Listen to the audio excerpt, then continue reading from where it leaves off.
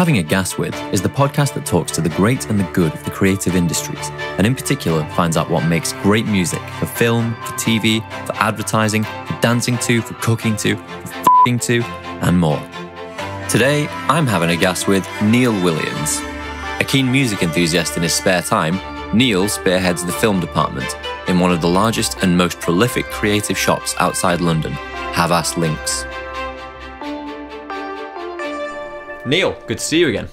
Hi Greg, you alright? I'm doing alright, and it's good to see you sort of, let's say, at home in the perfect IKEA kitchen, you know, on display. Yeah, something like that, yeah. Thanks for having me. Looking forward to this. No, yeah, it's good. How's work been for the last couple of weeks? So obviously you're the head of film at Havas Links, and I'm guessing, like most people I speak to in your position, so at the top of departments, there's no time off for lockdown.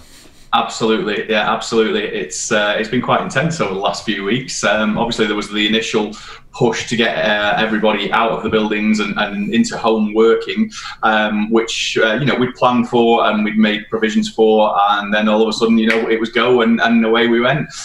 So yeah, it was make sure the logistics worked, the workflows would work, and everybody got home and equipment set up, and yeah, it's going really, really well. But no let off on the work. It's been as busy as ever, which has been great. A lot more animations, obviously. There's not a lot of filming going on, but we're switching to animations. We're switching to virtual congresses. It's really, really exciting stuff at the moment. No, that's good. I'm guessing I know a bit about Havas Links, and maybe not everyone who is watching will be as familiar with it. So do you just want to give us a brief overview as to what the agency does, and because it's different from most agencies? Yeah, absolutely.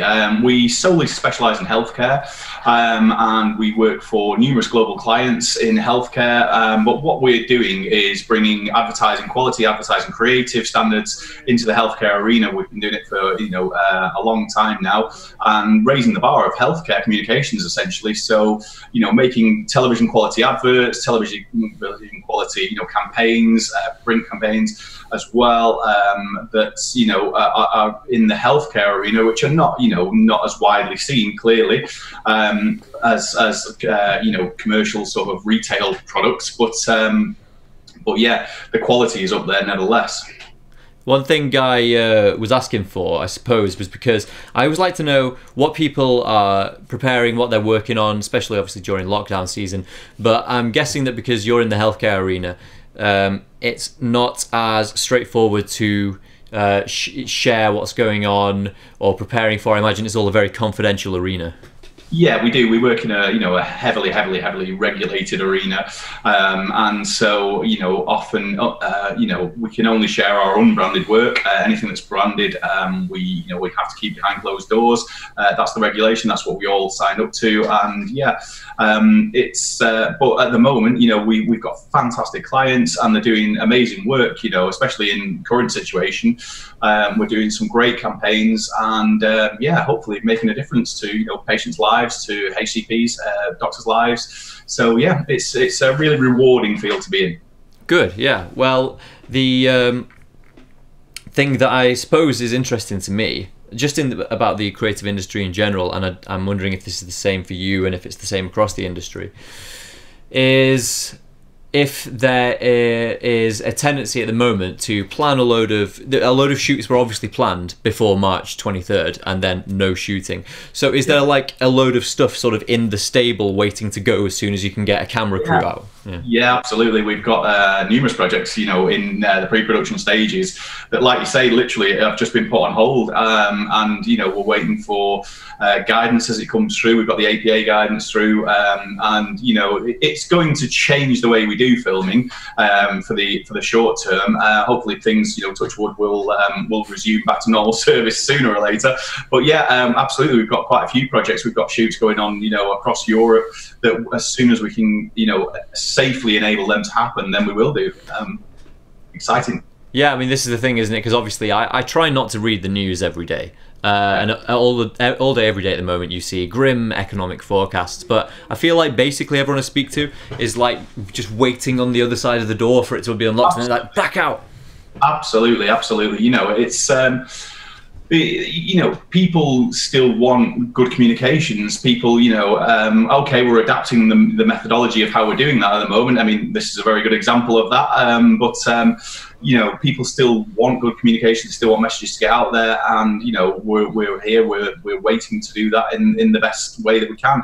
I think I think what's happened brilliantly is for some of our larger, more creative campaigns, rather than watering them down and filming case studies or filming campaign pieces over Zoom, let's say, or trying to get people to self-record.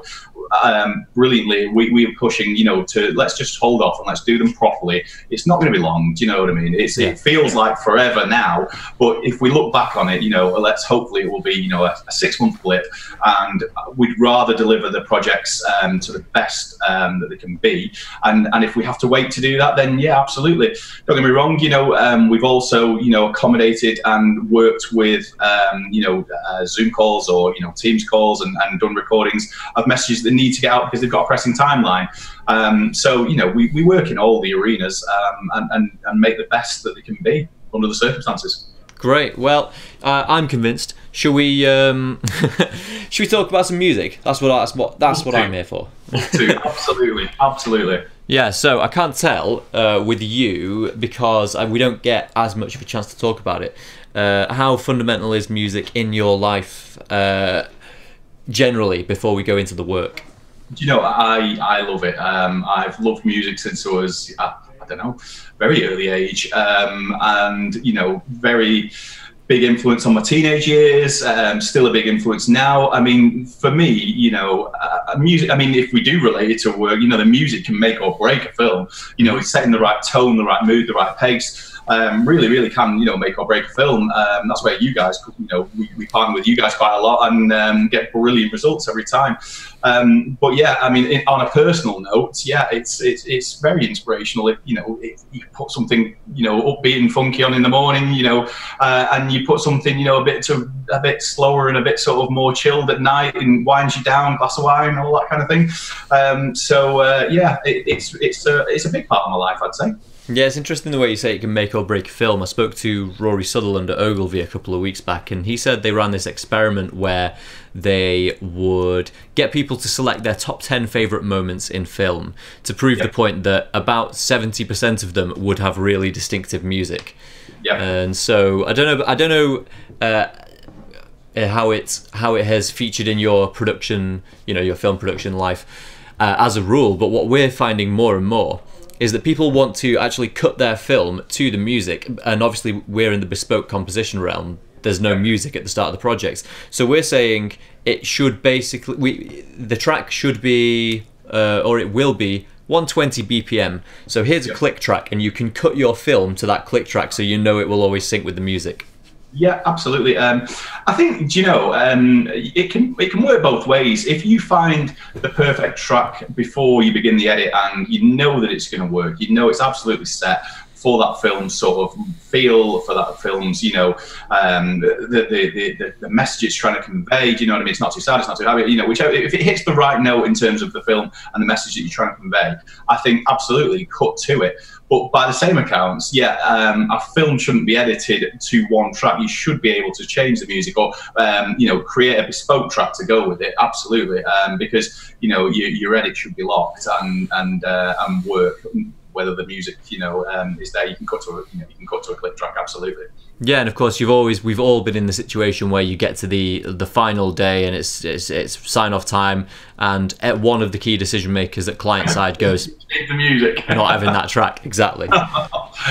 We've all been there, I'm sure, and yeah, it happens. But I mean, what I take from that, I mean, years ago I used to get quite frustrated about that situation, and I think over the years experience has taught me that, like what I was saying there, music can make or break the film, and so if somebody's not feeling it, there's probably a reason for that. Do you know what I mean? And especially if it's a key stakeholder, they might well know the audience better. They may well know, you know, where it's going to be shown better. And if they're not feeling it, or it's not quite gelling, then yeah, there may be something wrong. You know, maybe we do look at an alternative route.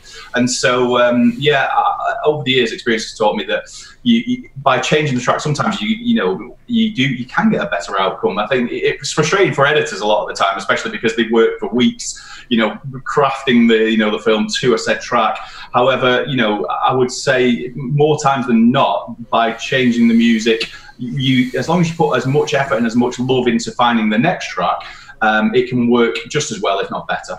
I really like that angle because it comes from a place of having respect for the client, and I've been in many situations where on the creative side, because as you know, I suppose I identify more as a creative than a producer, and you fall in love with your own creation. You know, it's the best thing I've ever made. It's you know, it should be getting Oscars, but it won't. And then, you know, when the client doesn't like it, we always go, well, they just don't know what they're talking about. They just base it on their own tastes. But that's a really good angle. It's like, look, they make the product, and they likely are so obsessed with making sure it sells that they know where it works. You know their audience as well. That's especially in our field where, you know, it's normally a closed group of people, and that client could have been working with that closed group of people for multiple years. Now, just because we all think it's really, really cool and it's going to, you know, attract the masses, their audience demographic could be very, very different. You know, their audience demographic could be, you know, 50 to 70-year-olds for all, you know. And so, I mean, don't get me wrong, we do get that information beforehand, but they'll know what kind of people they're generally dealing with. And so I always think it's worth factoring in, absolutely. Experience has taught me that. And it does go a long way.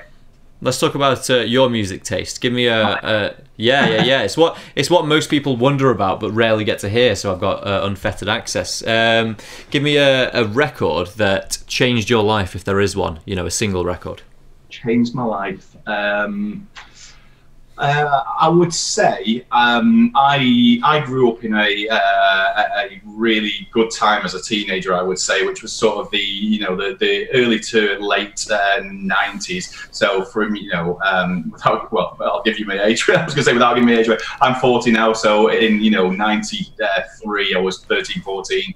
And so in about 95, being 15, 16, when the Britpop explosion happened, and we had all these like cool bands coming out of the northwest of England, London as well, obviously with Blur and Pulp from Pulp they were up north, weren't they? Sheffield. Yeah, Jarvis. But yeah, no. As far as it goes, the Britpop era was was what sort of crafted my teenage years, and so I'd have to say, if for one album that stood out, it'd probably be the Charlatans, which was I think 95. Just an absolutely great album, and for me, when I look back at that era, that's the album that sort of defines that era for me. So were you just like a fraction too young to be on the fault line of when the Stone Roses became the defining? Yeah, I mean, they were still the Second Coming had just been released. I think that was 94, 93, 94 maybe, and so that was a big album at the time, and obviously we were really into the earlier stuff, but yeah, I think you're right, I was just a bit young. I always remember thinking, I wish I was a few years older. I wish I was, 3, 4, 5 years older. I've got a cousin actually that's about 5 years older than me, and he was really into, he went and saw the Smiths and the Roses and, all those, the early sort of indie bands, as I would say, or the start of that scene. And, I mean, don't get me wrong though, as far as growing up in teenage years, that era was brilliant. 95 through 97, 98 was great. The whole economic revolution, political revolution, music revolution, style. I mean, the eyes of the world were focused on the UK at that time, and it was a great thing to be part of. It was great. We had Nebworth, we had Mile End for Blur, huge gigs that attracted massive numbers. So yeah, it was a great time. Were you ever at any of those landmark gigs? Yeah, I went to both of those. I went to Nebworth and I went to Mile End. I think it was about 14, 15 when I went to Mile End. And I mean, how my parents let me go is unbeknown to me. But, you know, there was, I think there were 8 lads on a bus from Bury, you know, a coach from Bury down to London, and to go to this gig, and it was great. You know, it was absolutely great. It was a full day event, and yeah, you know, same with Nebworth. There was Main Road for Oasis as well. You know, great gigs, and you know, to be there, to have your sort of formative years during that period for me was great. You know, I don't know if it's been replicated since on a sort of, you know, a national level. I can't think of any other time, but then everyone says that, don't they? You know. Yeah, I do understand what you mean, though. We've all been discussing this for years about the fact that Nebworth, in particular Oasis, was maybe the last time that something like that was possible, when everyone had the same 4 media channels to go through, you know, roughly like the same 2 TV stations, the same 2 radio stations. Yeah. And as you know, with Nebworth, was that 96? I think so, yeah. It was probably around then, wasn't it? Yeah, 96, maybe 97. Yeah, something like, what's the stats? Is it 1 in 20 of the population applied for tickets to Nebworth? Yeah, I didn't know that stat, but yeah, it's. I remember, you know, you had to ring up, didn't you, back then? You know, you had to literally, well, you still do now, I suppose, for the big gigs, but yeah, you ring up and you went on hold, and, you know, it was real celebration time when we got tickets. It was like, yeah, come on, we're going. Yeah, the event of a lifetime, and I don't know how it felt to be there at the time. I won't depress you by telling you how old I was when Nebworth happened, but I kind of get the impression that it felt like the 80s. You know, obviously you had Joy Division, and what were they roughly? I should know because I'm a music guy, about 82, something like that, 79, and it was poor kids from the industrial north, starting to make some noise, because obviously the Smiths and that, it's like poppy like the Beatles, but the Beatles were, you can't compare, the biggest thing ever, the whole of the London, you know, like machine, and the US music system just pushing them to the very top. This is when it felt like punk had happened, so it's like, normal people can make records. So you got the Smiths, and you get the sort of the indie and the post-punk momentum going through the 80s, and it feels like it all built up to Oasis when it was like, yeah, I think, you know, I think the media had a large part to play on that, you know, with when they put out the, you know, there was the 2 singles that went head to head, and, you know, when you look back, I mean, you know, I'm sure the Gallagher brothers and Dave Narbonne admit that they weren't the best tracks to go up against each other. It was you're referring to Roll With It versus Country House. Yeah, and I mean, they weren't particularly great tracks, but that was like the biggest thing ever in the media at the time, wasn't it? And, you know, I think, like you say, it had all been building up to that point, I would say. But there was a lot more and better music that came before it, and, you know, to a certain degree after it as well. You know, there were, I mean, I know Oasis went on a bit of a decline after, you know, their heyday, as it were, but, you know, Blur still turned out some good albums. There was, I forget the name of the album after that, but it had Tender on, do you remember? And of course, yeah. And all that. That was a really good album. And, you know, and then there were more bands after that, weren't there? There was, you know, that went into the Kaiser Chiefs and the Killers, and the, you know, and they all became really, really big, you know, big bands. So yeah, I just think I got lucky with the years I got as a teenager, and I think, I mean, you know, I'd love to have been at Spike Island. That was a few years, you know, I was a bit too young for that. That was, I mean, that's what started off the big, you know, the huge sort of festival event kind of gigs for that, you know, that genre. And, you know, I would have loved to have been there. I'm sure it was a great day out. Well, that was really thrown together, wasn't it? Have you seen the Shane Meadows film, Made of Stone? Yeah. Oh, yeah, absolutely, yeah. I love that film because the way what Mark Kermode said about it is that there's no muckraking. This is an absolute like love letter to Shane's favourite band. Oh yeah, absolutely, yeah. And we were, you know, I mean, I went to the gig. When was it? That was about 2 years ago at Heaton Park. Oh, are you kidding me? 2 years ago? It was 2012. Was it really? Okay. The last one was 4 years ago. I was there. Really? Yeah. Stadium. Wow. Yeah, no, I went to the Heaton Park gigs, and it was great because, you know, you just looked around the whole of. I remember going into a pub in Prestwich, and there were guys that I'd seen, you know, like 15, 20 years earlier in clubs in the Hacienda in 42nd Street around town, and he hadn't seen them literally in like 15 odd years. Yeah. And then all of a sudden, all those indie kids were now just you know, a bit larger and a bit bolder, and hanging out at all these pubs in Prestwich, getting ready to go and see the Roses again. It was brilliant. Flipping it. What does it feel like getting to that point? What kind of feeling does it bring up where you see everyone that you used to know, and in your head they were still 20? Oh yeah. It was. Do you know what? It was great. It was really, really good because, you know, we were. It was like reliving a day of that youth again. It was brilliant. You know, we went on a full day. I mean, everyone was drinking from, you know, 11 o'clock in the morning. It was great. It was an absolute you know, blast of a day. And I mean, to be honest, if you've ever seen the Roses live, I don't know if you have, but I mean, Ian Brown literally can't sing for toffee when he's live. But what a great, you know, performer, and what a great, you know, it was a great gig.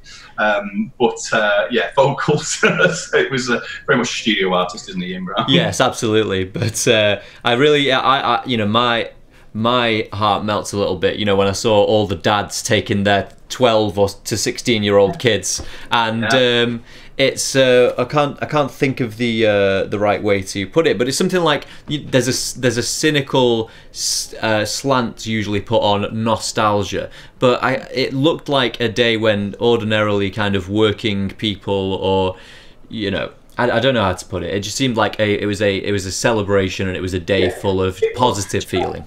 Do you know what? The really brilliant thing for me was I think they've released 2 new singles, and, you know, looking back on them, they were okay, but they weren't great at all. But they didn't go too far with that. Do you know what I mean? They recognised that actually, okay, we've got some new material. There's an opportunity here to get back together. Let's do a big gig. I'm sure it was very money oriented as well. But you know, for us as fans and everyone that was there, it was a chance to just, you know, hear all the tunes that you knew, with a couple of ones, the new ones thrown in, but essentially it was a celebration of looking back at the, you know, at what at the past, and that they could still do it. And I think that was, yeah, I think that was the whole feeling, you know, of the whole crowd and the band is, you know, we can still do this. And that was great. I think that's what occurred to me earlier was, I think with the Roses, and this really happens with Morrissey, is I think those 2 bands in particular, and maybe there's some others that you can think of, that bring ordinarily emotionally reserved blokes to their knees with, like, you know, emotionality. Yeah, you can see that. Yeah, there's I mean, I'm trying to think of others. I mean, it was the Charlatans for me. Yeah. I mean, Timber's still doing stuff now. I saw a recent clip on YouTube where he was performing with, I think it was the Halle Orchestra, and it was just brilliant, absolutely brilliant. I mean, you know, the Timbers and Charlatans continued to make albums, you know, right the way through the 2000s, 2010s, never quite as successful. But then, you know, time's moved on. The whole, you know, everything's moved on, and so people need new music. They need new, you know, you can't always hark back. It's nice to hark back for a day, but, you know, music progresses. There's so many amazing new artists out there now, you know, and it's great to listen to new music because, you know, constantly. I mean, I set myself a challenge of listening to at least one album a month that's new, that, you know, I can get into, and sometimes they're a hit, sometimes they're a miss for me, but I do like to make sure that I invest in an album, and I think Spotify's changed that. I think the whole, you know, Apple Music thing has changed the way we listen to music, and not necessarily. I mean, don't get me wrong, it's got its pluses. You know, we've got the Sonos behind me there. You know, you can shout out the, you know, whatever tracks you want to listen to, and it'll play them for you. It's great. But on the flip side of that is nobody listens to albums anymore. You know, nobody listens to an album from track 1 to track 10 to track 12 or whatever it is. You know, in the way that an album is crafted for me has always been it's a journey that they take you on, the artist takes you on, and I love that. And I think, you know, to not play it at least once in its entirety is not doing the album any justice. So I do try and do that. No, you're absolutely right. I found that I was never in my life listening to albums all the way through until I got into vinyl, and I sense that you are a vinyl kind of guy. I'm recently converted back to vinyl. Lockdowns prompted it very much so, because yeah, I mean, I had a vinyl player up until, you know, about 2000, and I got rid of the hi-fi system, as it were, and I put all the vinyl up in the loft, and it stayed in the loft for 20 years. And I recently sort of invested in a nice new Stanton, you know, a direct drive proper turntable. But now you can hook it up to the Sonos, and you know it's great. You can have the vinyl playing throughout the house. It's absolutely brilliant. I don't actually do that. How do you do that? So you get a Sonos Bridge, or you know, there's various other makes available out there. But yeah, you buy a Sonos Bridge, and is it called the Bridge? No, it's called the Connect. Sorry, Sonos Connect, and you hook that up into the back of the amp, and then when you play your record, it plays it out through Sonos. Send it to any of the Sonos speakers you've got in your house. Just great. But yeah, I mean, going back to playing, you know, the albums, vinyl, you've got no choice really, you know, or you've got limited choice. You know, you put it on and it plays the album. It's great. You get to listen to the full thing. And in terms of, you know, the way it sounds, I mean, vinyl, you just can't replicate that sound. You know, there's certain albums that you can put on, and you know, it's the crackles and the, you know, the it's just brilliant. So yeah, very much back into my vinyl now. Yeah, I had the privilege of digging out my dad's collection when I was first getting into vinyl. I think a lot of people my age really had that advantage, because a load of people, well, a load of us, people my age, had parents who had hopefully preserved their old collection. And so yeah, I was able to dig through and go, Fleetwood Mac rumours, yes. Marvin Gaye, what's going on? Yes. Thank you very much. Duran, no. Never. No, don't worry. My dad did not own a Duran vinyl, but yeah. And so I put them on. I'm like, okay, it's going to be a bit, you know, crap and crackly, but whatever. And then it comes on. It's like, this sounds perfect. How is it preserved? Yeah, absolutely. I mean, it adds to it, doesn't it? The crackles and the, you know, that sort of. It's just a lovely sound. I mean, I've got you know, Rolling Stones albums I think just sound the best through vinyl. Yes. And it, you know, it's, I mean, the intro to Gimme Shelter, or you know, it's just an amazing thing to listen to. And yeah, I mean, obviously it still sounds good through the digital formats. I'm sure they work very hard to ensure that. But you know, in terms of authentic sound, I think vinyl, you really can't whip it. Well, it does feel like, I don't know much about digital reproduction, because I'm not a computer guy. I'm not a technician. But I do get the impression there's something about vinyl, especially, you know, legacy vinyl, the original stuff, that's basically gone from master tape onto vinyl master and a straight across. It's a complete lossless transfer, and you're listening to a very accurate reproduction of what was done in the studio. Yeah. I mean, yeah, I'm sure, like I say, you know, compression adds a lot to the loss of sound when you're streaming music. I mean, there's actually settings in, you know, the Sonos app or the Apple Music app. There's quite a few settings where actually, if you dig into them, you can turn off, you know, you can select uncompressed, which is bound to give you a better sound. And you know, I think when people are streaming things via, you know, 4G or whatever through the mobile and onto some headphones, you're bound to lose quality. You know, of course you are, because it'll give you the narrowest, you know, the smallest file size that they can send you, so you can send it to your mobile or whatever. And so yeah, you're bound to lose quality. So, and like you say, going from the master tape to a pressed vinyl and then playing it, you know, it's just brilliant. Yeah, I always feel like with the compression thing, this happens in video as well. Obviously, I don't do any like rendering a video or anything, but is that a big challenge when you're running a film department and you've got all this huge stuff and you're like, right, we have to compress this down to a YouTube? Yeah, absolutely. It happens all the time. I mean, you know, we can go out and shoot something in 8K format, and then, you know, we can edit it right the way through.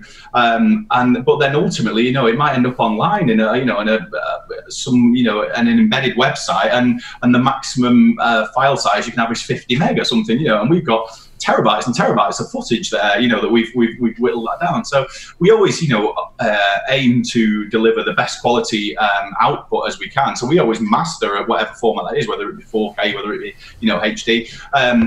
We always keep that because it's future-proofing it, essentially. You know, at some point, everyone, you know, will catch up. I mean, most people, I would say, nowadays probably have a 4K TV. You know, the issue is what do they watch on that 4K TV? You know, there's no 4K BBC yet. There's no 4K. So you you're limited to your options. You can watch Netflix at 4K, but only if you pay the top subscription, which you know, a lot of people don't. So you know, but then everything's future-proofed. So you know, if you've shot it at 4K, you've edited it at 4K, you've mastered it at 4K. Okay, it might end up at 720p on you know, an internal website or you know, an externally facing website, but you've always got the 4K master to fall back on. I mean, this is kind of what we were saying about the vinyl. It's like, don't make everything subject to the constraints of the day, because if you were, you know, making well, so there's two examples I can think of, one in music, one in film. But the music is obviously just the vinyl itself. It's like, well, let's record it at very low quality because nothing can reproduce these frequencies. But 30 years later, we're so grateful that they did make it like full spec. I mean, the great. I remember going to in the broadcast industry. There's a big conference that happens every year called IBC. It's in Amsterdam every September. And I remember going years and years and years ago. And Arri, who make cameras and lighting for film equipment, they were showcasing their digital 35mm film scanner, essentially. So what it does is it takes like the reel-to-reel tapes you've got behind you. It takes the film that, you know, was originally shot, and it takes it frame by frame and it scans it in digitally. And I mean, it does it at, you know, a rate of knots. But I remember thinking, this is brilliant, because now we're going to get, you know, the absolute full quality digitally, and that's where, you know, you got these digitally remastered kind of versions of things, and it, you know, which that's technology helping, you know, that's technology working hand in hand with, you know, with a craft, and I think that's brilliant. Yeah, I don't know where you were, let's say, what, about 10 or 12 years ago when Blu-ray was the thing. Yeah. I got into that because I mean, I was stupidly young, and I was like 18 or something. I was like, oh, let's just save all my, you know, part-time job money for Blu-rays, now completely obsolete. But I watched 2001 A Space Odyssey for the first time on Blu-ray, and I was like, thank God they shot this in 70mm. Oh yeah, absolutely. I mean, don't get me wrong, the Blu-ray as a format was great. You know, it was significantly better than DVD. But at the time, nobody knew the streaming revolution was happening. You know, going to come. And you know, nobody knew the quality that you could get through streaming at the time, which sounds mad now, but you know, at the time, everything was on a physical format. You know, all your Christmas presents were DVDs or, you know, CDs. It's just all gone now. It's completely, you know, a digital streaming, whether that be music or film. Everything's streamed now, which, you know, is great and convenient until it comes to Christmas when you don't know what to buy. Yeah, that's absolutely right.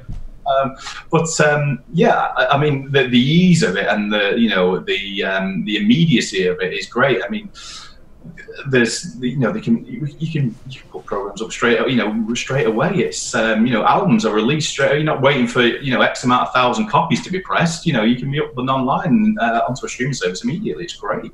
Yeah, it's very, I mean, that I think the music industry is still trying to realign itself after it was built on a business model that meant, you know, we have to invest. What do we have to invest in you? 30 grand for studio time, in, you know, for full production of the asset, and then we have to invest 50 grand to get all the things sold. So we're already 80 grand in things pressed. So we're 80 grand in the hole. Then we need to sell X many copies. I mean, yeah, it's the world has changed, and I know a lot of artists now get a lot of the revenue from gigs, don't they? I mean, ticket prices went through the roof, didn't they? You used to be able to go and see a band for what, you know, 10, 15 quid, and you're now looking at, you know, 70 to 100 for some gigs, aren't you? It's, I mean, but that's the way they make a lot of the revenue these days, and you know, which I still think, you know, to see a live gig is brilliant, and so, you know, I think it's just you just have to accept that the world has changed and that ticket prices have gone up, and, you know, please go and see bands still. It's you know, it's still a great thing to do. Yeah, I get the impression, or, you know, what occurs to me when people are saying, you know, why is the gig so expensive? Why is it 75, 80 quid? And I sympathise, but then you also think the money was going to be replaced somewhere, and when did you last buy music? Yeah, exactly. When, you know, how much do you think they're getting from, you know, Spotify a month? It's not as much as if you'd have bought their CD. So yeah, you're essentially buying your CD and your ticket, aren't you, at the same time, on top of the DVD. But, you know, yeah, it's the way of the world today, isn't it? And I think we need to fight hard to keep those live gigs going, and to keep, you know, because otherwise there's no point. There's no, you know, we're just going to lose artists. We're going to lose upcoming artists because there's not any money to be made, and I think that would be a travesty because how much would our culture suffer if musicians just decided to go, you know what, it's not worth it. I'll go and do something else, and it'd be an absolute travesty. Yeah, well, they all have to do what I ended up having to do, which is work for advertisers. So you're only going to see new music in adverts in 10 years. That's the rule. Yeah, that's hopefully the music industry. I mean, it has adapted, hasn't it? Everyone's looked to the model that it was Napster, wasn't it, that started the whole thing, and then everyone's looked to adapt. I mean, there's the classic story of Blockbuster were offered to buy Netflix at an early point, weren't they? And they were like, it's never going to work. Clearly proven wrong. The same. I should imagine with a lot of the record companies when Napster went digital, I don't think anybody foresaw how huge a shift in dynamics that would be. It has, and I think it's brilliant. I think now, if anything, now it's going to be which service do you buy? Do you go Amazon? Do you go Spotify? Do you go Apple Music? Do you go Deezer? There's so many out there, and which one do you choose and why do you choose? That's the next phase, isn't it? And how many are there going to be? Yeah. I've had. I don't know about the music streaming because you can sense that's a new. It's a newly forming battle. Clash of very aggressive titans. I just think the next 5 or 10 years. Maybe 5. Apple Music, Spotify, and YouTube and Amazon are just going to scrap like there's no tomorrow. Because I don't know if you saw that Spotify just bought Joe Rogan's podcast for $100 million. I saw that, yeah. I did see that in the news. That's crazy money, isn't it? Absolutely. Yeah. And not only is the money a significant factor, what they bought is his entire archive of assets and the rights to publish the video. Ergo, I think Joe Rogan is one of the first YouTubers, let's say, because this stuff goes on YouTube and gets millions and millions of views within hours, and it's not going to be on YouTube anymore. Spotify have stolen a video asset from YouTube.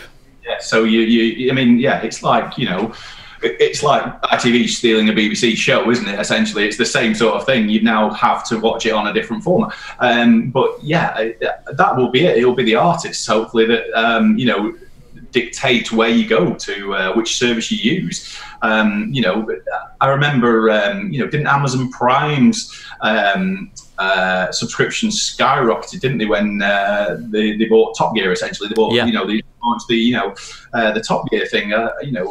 It's about getting the right talent and the right, the right programs. I mean, Netflix have got it absolutely sewn up at the moment. With the documentaries, with the film releases. I mean, they're doing amazing work, and I think that's going to be the challenges. I mean, Apple have launched their Apple TV programming service, and that they've got to catch Netflix. They've got to if they're going to be a contender, they've either got to catch them quick, or I think it will just drop off. Interesting to see how that plays out. I've had a feeling that I've had this theory, which is what idiots like me say when I thought something without validation.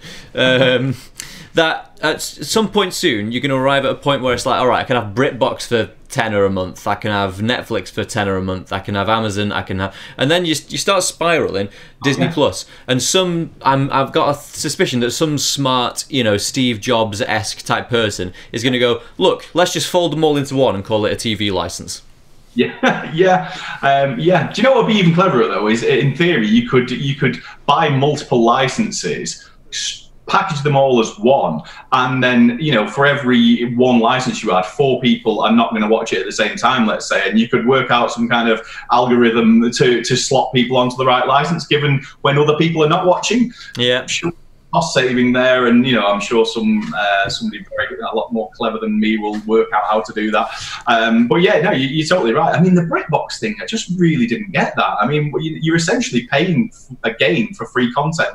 I just didn't get that. But do you think it maybe is like an indicator of like it's the canary in the mine? It's like BBC and ITV saying this is gonna go. So possibly.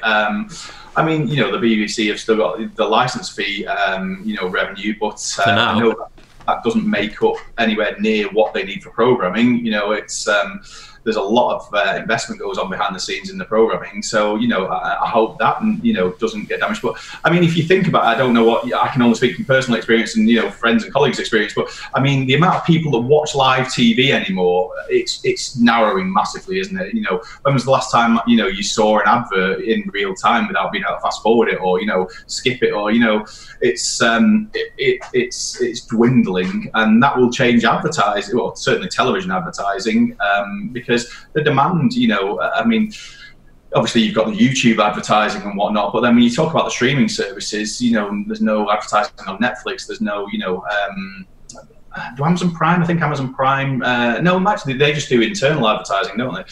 So they advertise their own programming or films coming up. But yeah, it's a changing market for sure. Yeah, well, I mean, one thing that I think will remain the case, and it might not, because whose predictions are ever true, but is that brands and people who make consumer goods will still need space to tell people about those goods, and will still make an offer to the people who have all the eyeballs. You know, yeah. I don't think that Netflix will be a stark paywall forever. I think you'll be able to watch Netflix with adverts at some point. I don't know what form that'll take. I don't think it'll be as easy as that, but it'll be something.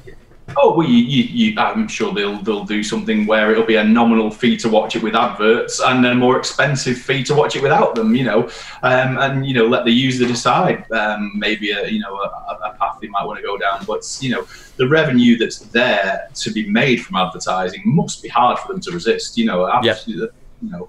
But then, you know, you look at, didn't Netflix recently reach the same share price as, I think, Shell Oil or something like that? It was like, you know, an absolutely ridiculous amount of money they're making from subscriptions, which, you know, obviously lockdowns projected that into a whole new category. But you know, everybody does talk about what have you watched on Netflix, what have you watched on Amazon, what have you, especially during, you know, this current lockdown. Yeah, and you take a lesson from that you could take back to the brands and the people for whom we're making the advertising content, which is, why do we watch Netflix? Well, you and I have already talked about this. It's because they make the best stuff. It's because the Defiant Ones was amazing. It's because, what's it called, the Michael Jordan one? The Last Dance. The Last Dance. Because everyone says that's the best thing they've ever seen. You have to make great content.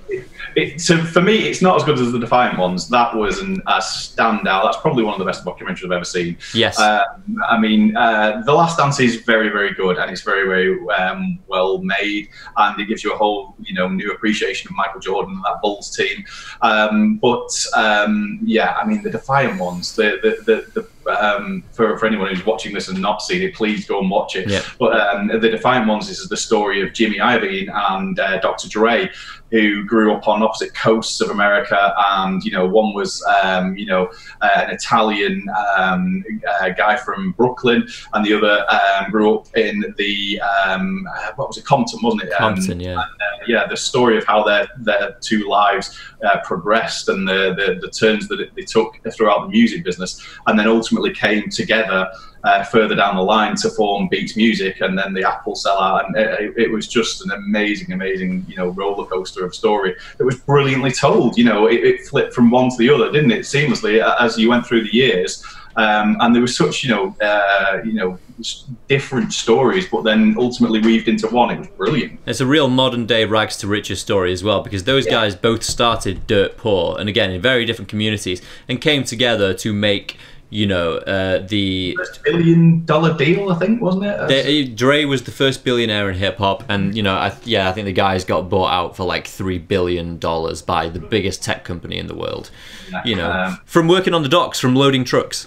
Yeah, that was it. It was from it was Hell's Kitchen, wasn't it, Jimmy Iovine? Yeah. But, I mean, the story of who, you know, the Jimmy Iovine story on its own was amazing. You know, working with John Lennon, and then it was Stevie Nicks, and there was Tom Petty and all those. When it was like right the way through the 70s and through the 80s and whatnot, Fleetwood Mac, and then, you know, and then you've got the you know, the NWA story on the other side of the coast. Amazing.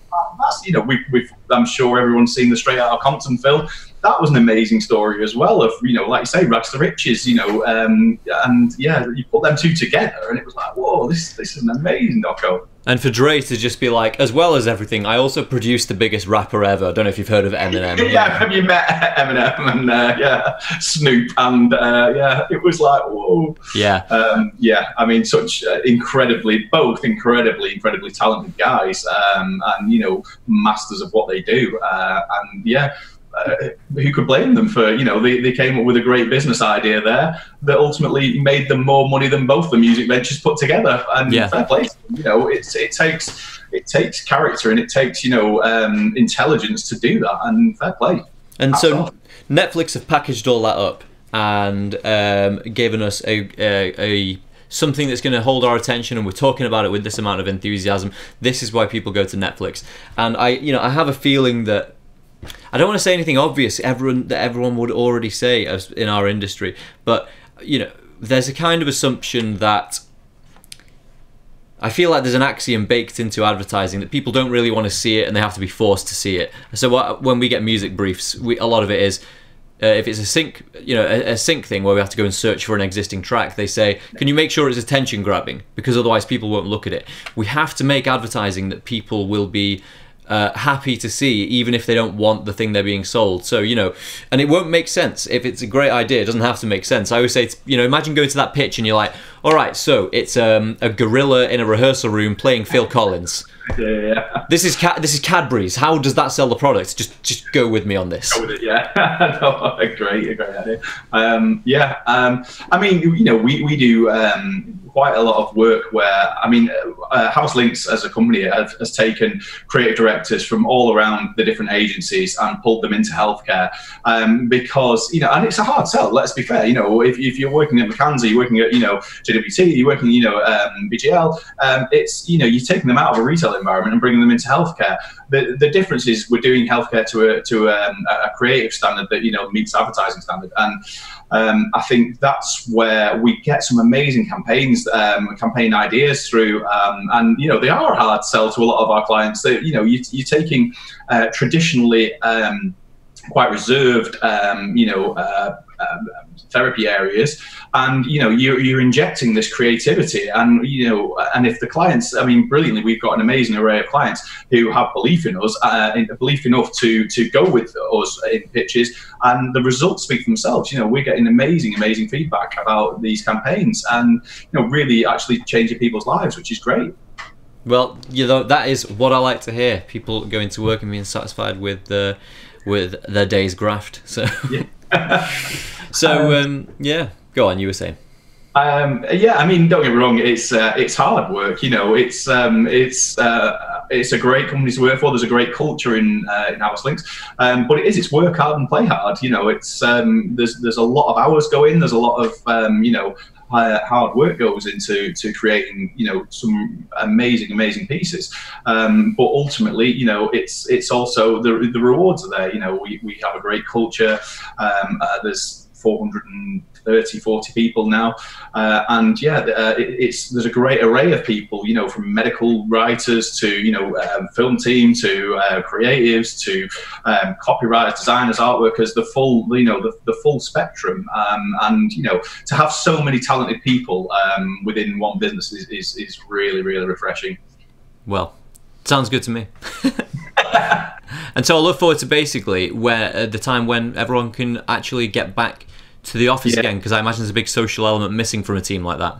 Yeah, it is. I mean, I mean, as an example, we had one of my guys was getting married, or supposed to be getting married today. Oh man! And so yesterday we set up a Zoom call, and we all put our suits and ties, and you know, the dresses and the fascinators were on, and we did, you know, you can change your background to, you know, a wedding background, and we had a faux wedding Zoom call for him, and it was great. You know, everyone had a glass of champagne in the hand, and it was nice.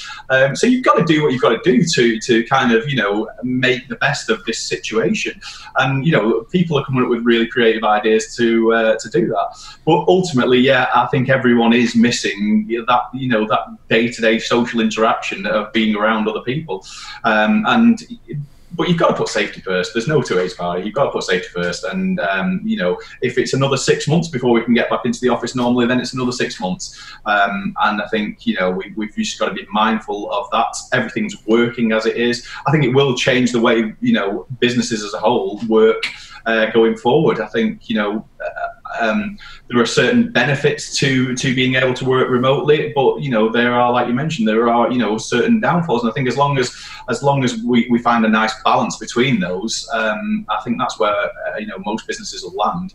Is that there will be more flexible working as a result of this. But I think the office-based culture still needs to be preserved. I think people are missing each other. Yeah. Well, on the note of the workday, you've given me a good best part of an hour there. So what I'm going to do is, this is basically Steve edits this. Steve, you can cut here because I'm just going to do a bit of talking. Thank you very much. Yeah, no, it's been really, really good fun. Enjoyed it a lot. That hour's gone extremely quickly. So thank you very much for having me on this. Yeah, well, thanks for coming on, and I look forward to the much discussed return to normal. I hate to say the new normal, so I won't say it. And we'll see you when the curtain rises. Take care. Thanks a lot, Greg. Bye. Cheers, man.